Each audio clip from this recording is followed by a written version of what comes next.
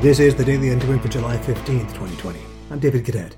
2020 had such an eloquent ring to it as we were bringing it in so long ago. We didn't see it shaping up this way. First, the generational pandemic, then generational social tension spurred by race relations, and ultimately society's relationship with its own authority system. It has been a year of demonstrations. First demonstrating gratitude, then demonstrating anger, resistance, and demonstrating solidarity.